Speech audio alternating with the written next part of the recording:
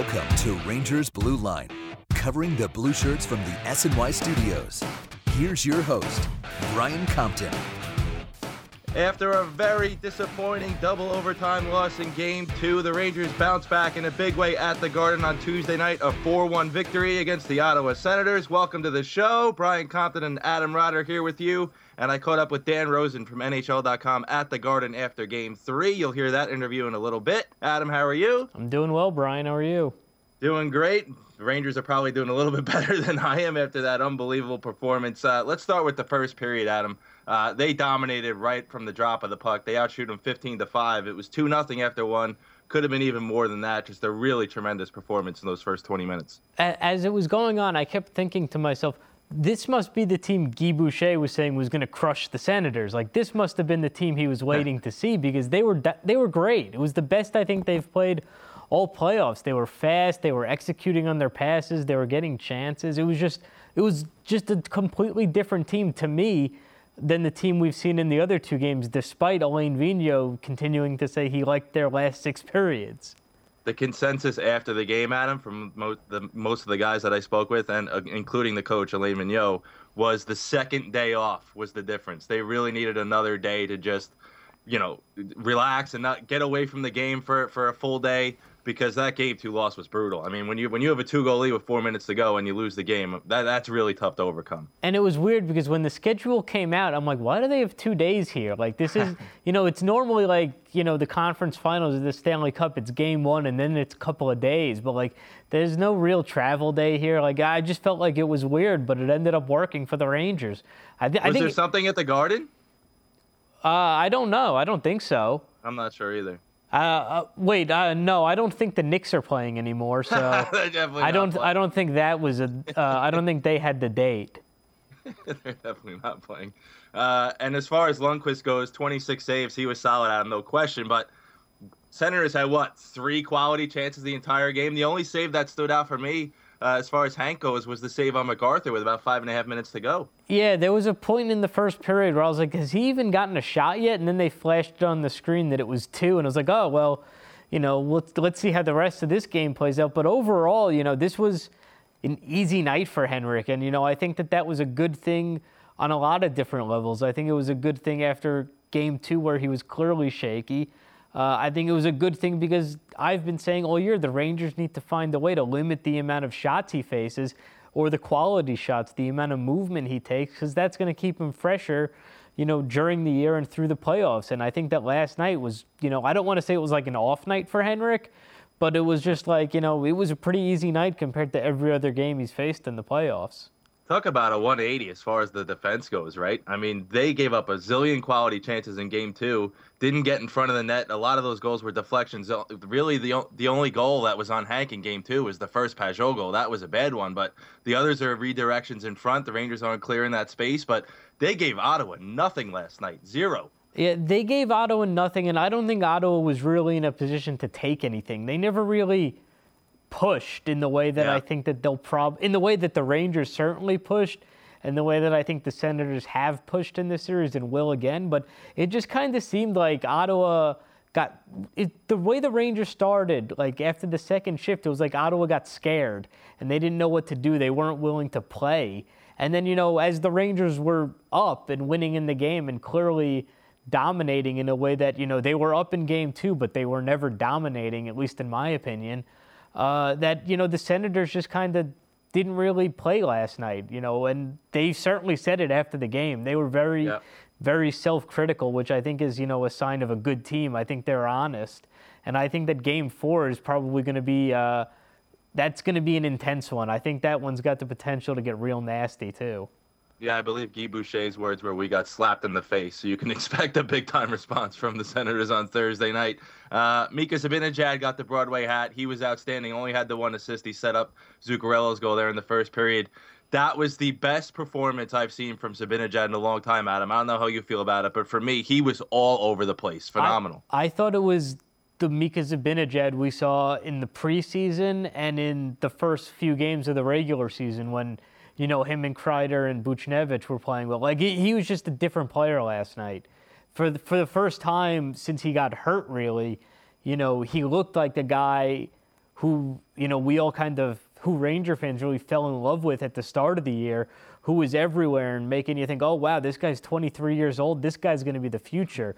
We hate giving up Brassard, but this guy's for real. And now, he had his ups and downs and injuries. But last night was, I agree, I think it was the best game he's played all year. I can't say it was the best game he's ever played because I didn't watch him in Ottawa, but it certainly looked like it. Certainly since he broke his leg, which was what, December? When was that? I don't even remember. I think it was before Thanksgiving. Was it really? Wow. Yeah, I mean, he hasn't looked like that since before that injury for sure.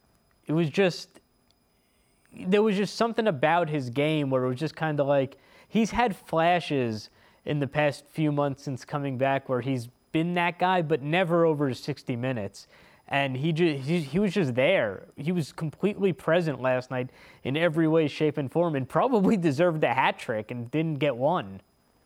Tanner Glass back in the lineup, replaces Pavel Buchnevich.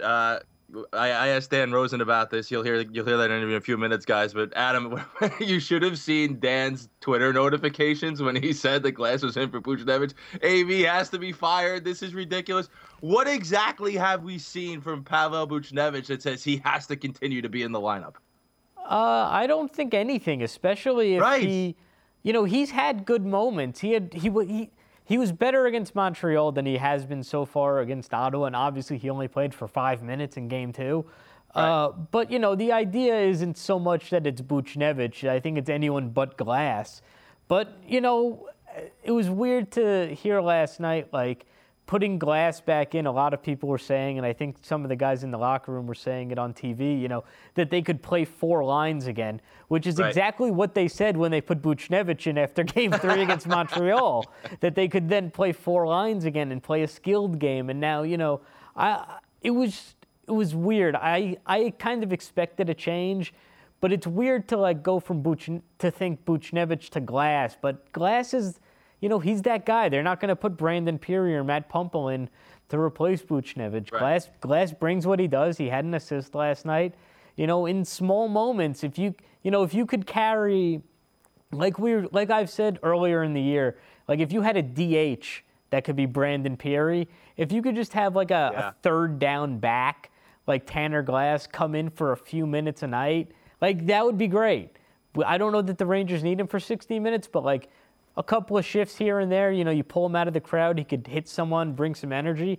He can be a valuable player. It's just, it's in spurts, and, he can also be bad at times too.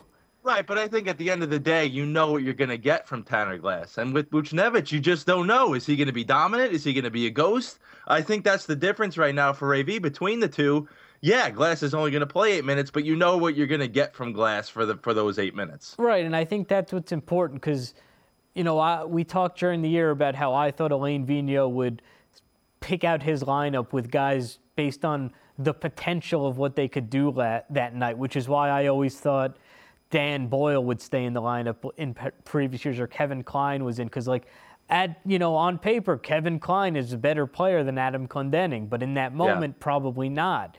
And I think that's probably what a lot of people think with Buchnevich too. Potentially he's got the ability to, light up Craig Anderson, but realistically, we just haven't seen it. And, with Glass, sure, the other team might get a lot of shots and he may just hit some guys and that may not matter, but, his teammates like him, he's made an impact, and, he's definitely going to play in the next game. No question. I caught up with NHL.com senior writer Dan Rosen on the Chase Bridge at MSG after Game 3 on Tuesday night. Here's my chat with Dan. I'm at the top of the Chase Bridge at MSG with my good buddy Dan Rosen, senior writer from NHL.com. Thanks for a few minutes, my man. It is. We're at the top of the world. We really are. We're really under the roof. It's a wonderful establishment. I really like how they fixed up this place. First period was crazy. Rangers totally dominated, 15-5 as far as the shots go. Can't be surprised, really, with the energy the Rangers brought, being down 2-0. But were you surprised at how lax the Senators were with the puck? I was. They turned it over. They just weren't crisp with it when they had it. I think part of that you have to give the Rangers some credit for that, because they were good. They were on it, and I thought they were first on puck a lot tonight, but that has nothing to do with the turnovers. They were just giving it away in the middle of the ice at times. It was just look, it was let's not sugarcoat. It was a bad first period. Yeah, it really for was. the Ottawa Senators, and in a way, I thought they were lucky to get out of it, only down 2-0. But it set the tone for the rest of the night. And the Rangers, once they had that lead, you could see that they learned from their errors of their way in Game 2, and they were not giving it up. They really didn't give Ottawa much of a sniff.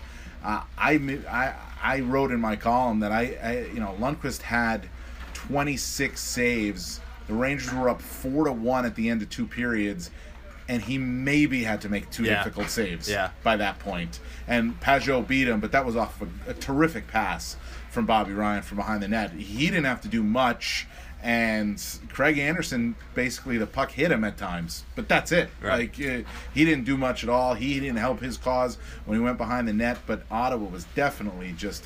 They didn't have control of the puck. They didn't have control of much of their game at all. The Rangers were very good, but on the flip side, Ottawa just did not have a night. A lot of the guys in the locker room after the game were saying how that second day off was huge. Do you buy into that? I do, and Alain Vigneault brought it up right off the top. Yeah. The day after they lost that tough game, Game 2, Alain Vigneault brought it up. He said on his conference call, I think this second day off, and having this extra day off, is going to be big for us. It allowed, I think, the guys to just get away, and at times, even when we work the series, at times it's good to get away. Second day off is huge. Second day off can be big, but it allowed them to get away, just do something different, which everybody needs to do. You work you go to work every day. Yeah. You eventually need a break. You need something different, and it allowed the coaches really to dive in deeper. And he made a very good point. After they gave up a lead late against Montreal in Game 2 and lost in overtime, they had 1 day between games. They came back here for Game 3, and they were flat. The crowd was flat. They were flat. They played by far their worst game of the playoffs so far. And, they didn't – that extra day, I do buy that it helped them because it didn't allow – they were able to purge it and move on, and it really did benefit them, and they were also home. They didn't have that extra day on the road either. Great play by Mika Zibanejad behind the net to set up Zuccarello there in the first period. You've been watching him all year. Was that his best performance of the season as a Ranger? It was his best. He was all over the place. To me, it was his best performance since he broke his leg. Yeah.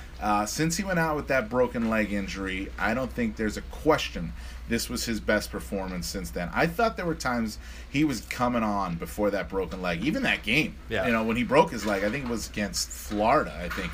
He had a tremendous night. And then he broke his leg. Right. He was playing really well. But since that injury where he missed 25 games, he came back. He actually scored 2 goals in his first game back and then really went into a slump. This was by far the most dominant I have seen him. And that play set the tone for the whole night. It set the tone for his night. Again, I talk about it. First on puck, they chip it into the zone in a place where he could go get it. He was the first on the puck. He sort of rimmed himself around the boards, tried to make a play at the near post, lost it for a second, gets it right back, makes the play at the far post. As he sort of comes around, as he's sort of falling down, a little off balance, perfect pass to Zuccarello, right on his tape. He's wide open, bang, it's a goal. It's a tremendous play by Zibanejad, just a tremendous play. They've turned the lights off on us here at MSG, so it's getting real romantic here for Dan and I. Lionel Richie will be playing here any second. Got a candle. Yeah. You mentioned how Lundqvist wasn't really tested tonight. The D obviously tightened up after Game 2, giving up 6 goals. How crucial was that? Because you can't be allowing 5 or 6 goals. Well, that's the thing. That's the thing. I mean, he allowed 1 bad goal, I thought, in Game 2. It was Pajot's first goal. It was a shot from the right side, short side. He's got to handle that. He knows that. If you think about the tying, the 5-4 goal, the 5-5 goal, both are on deflections. They're not tying up Pajot in front. They're getting an opportunity to come through and get the shot for the deflection. They weren't tight enough in those situations. And then Holden makes a bad read on the overtime winner, makes a pinch down the wall for reasons I don't know. And subsequently plays 14.5 minutes tonight. The lowest on the D for the Rangers. And Pajot made a great shot. So I think 1 goal of the 6 was bad for Lundqvist, and that does speak to the play in front of him. They were just much sharper, much crisper. getting out of their zone, getting it in the zone, keeping it in the zone. They weren't on defense a lot tonight, and I think that was the key. They just didn't have to play in their zone a lot tonight because they held the puck so much. And conversely, they're down 2-1, but they've scored 9 goals in the past 2 games, and Guy Boucher's bread and butter is clogging up that neutral zone. Are you surprised that the Rangers have been able to break through there? Well, Rick Nash said to me something after the game I thought was very interesting. He said, we figured out what works. And they figured it out in the first. At times they did it in games 1 and 2, where they were able to break through the neutral zone trap, if you want to call it that 1-3-1. At times they were able to do it, but not consistently enough, and not just time after time after time again. They did that in the first period tonight, and that was something they figured out. And Nash said to me, in the second period, we didn't do it as much.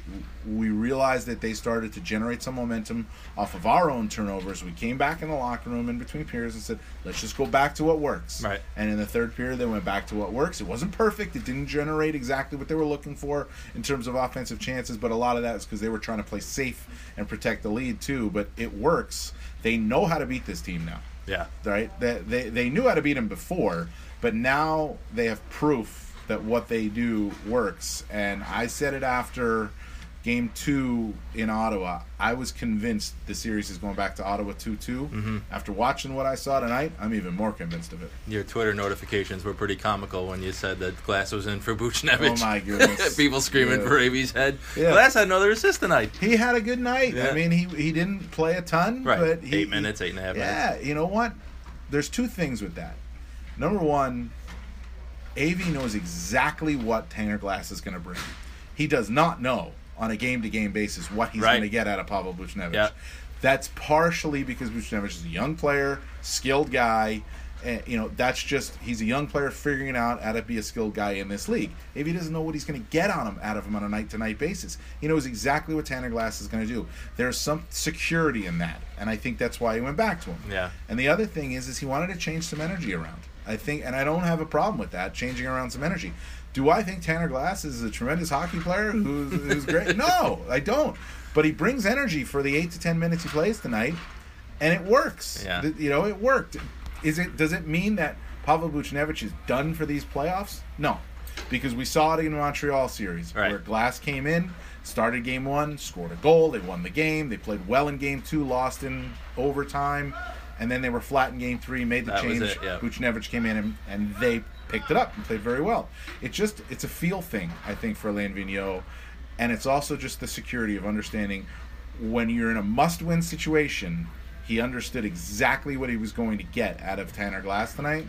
They were in sort of a must-win situation in game 4 against Montreal, but they were coming off of a flat night and they were just trying to run people through the wall. And then they were taking on sort of the philosophy of Glass, and that didn't work for them. It works now. What was your series pick going in? I had Rangers in 6. When they were down 2-0, what did you think after that? Rangers in 7. So you still thought after game 2 it was going 7? I did. You love the music too, right? Oh, this is great. Thank you. This is fantastic music here. Sorry, everybody. Yeah, it's all right. I did. You know what? I thought they had more. I thought they had more minutes that were better. Yeah. Than Ottawa in those first 2 games in Ottawa, and they easily could have been up 2-0 in that series. They were down 2-0, but I thought coming back here that they would play a more assertive game and a smarter game. They did tonight. I don't see a reason why they won't in Game 4. I do expect Ottawa to ratchet it up a little bit, be better. So I don't think it'll be a 3-goal difference, or tonight it was 4-0 at one point. I don't expect that, but I do think the Rangers go back to Ottawa 2-2, and now all of a sudden you got a brand new series. Last one, anybody on the Rangers side you need to see more from? The Kreider penalty in particular stood out. I like Kreider penalty. That was just stupid. That was just not a smart play. Yeah. It was on Phaneuf. Phaneuf hit him a little bit, and Kreider just takes a 2-handed whack like a baseball swing at his legs in front of the net when they're on a power play. Just not a smart play. But in terms of tonight, I thought they played a real complete game tonight. I don't know that there's one guy you're looking at and saying, boy, he really needs to do more. Like, yeah, you'd want to see JT Miller score a goal, but I thought JT Miller had his best game of the playoffs tonight. You want to see Kevin Hayes maybe get to the net more, but even still, I thought he was pretty good tonight. Yep. The step-on line was better. I thought VC had a good night. Nash had a good night. I don't look around and say, boy, they need more from that guy. I did after Game 2. Like, I thought Miller needed to deliver more. I thought Nash needed to deliver more. Certainly Stahl and Holden had to do more. And Lundqvist, he had to do more as well. But they all played a strong role tonight. And if the ice time is going to be divided up among the D like they had it tonight, where McDonough and Girardi, Shea and Smith are getting the balance of the bulk of those minutes, it makes Stahl and Holden a better pair when they play in the teens and the mid-teens, as opposed to in the mid-20s. And that's game 2 they went to double overtime, but they played a lot of minutes and they were exposed. Dan, thanks for this. See you Thursday night, man.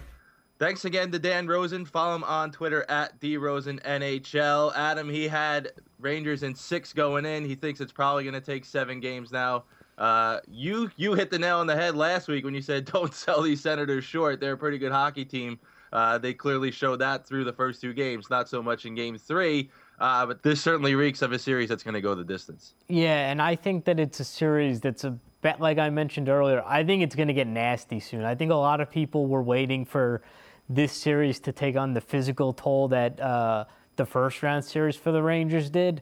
I don't know if he'll actually play, but, Chris Neal's just hanging around. And if he gets in here, that's going to be that's like Tanner Glass, but on steroids and with more headshots. And so, I have a feeling that this series, I don't think this series is close to being over. I think that the Rangers are going to win game 4, and I think ultimately it's going to go to 7.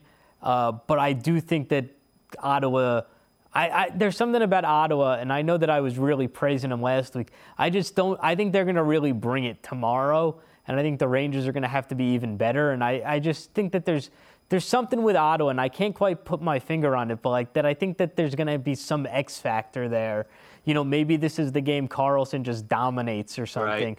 Or, Chris Neal comes in and knocks 4 guys out. I don't know. Maybe Matt Niskanen's available. I'm not sure. Oh, jeez. Yeah. Let's not go down that road.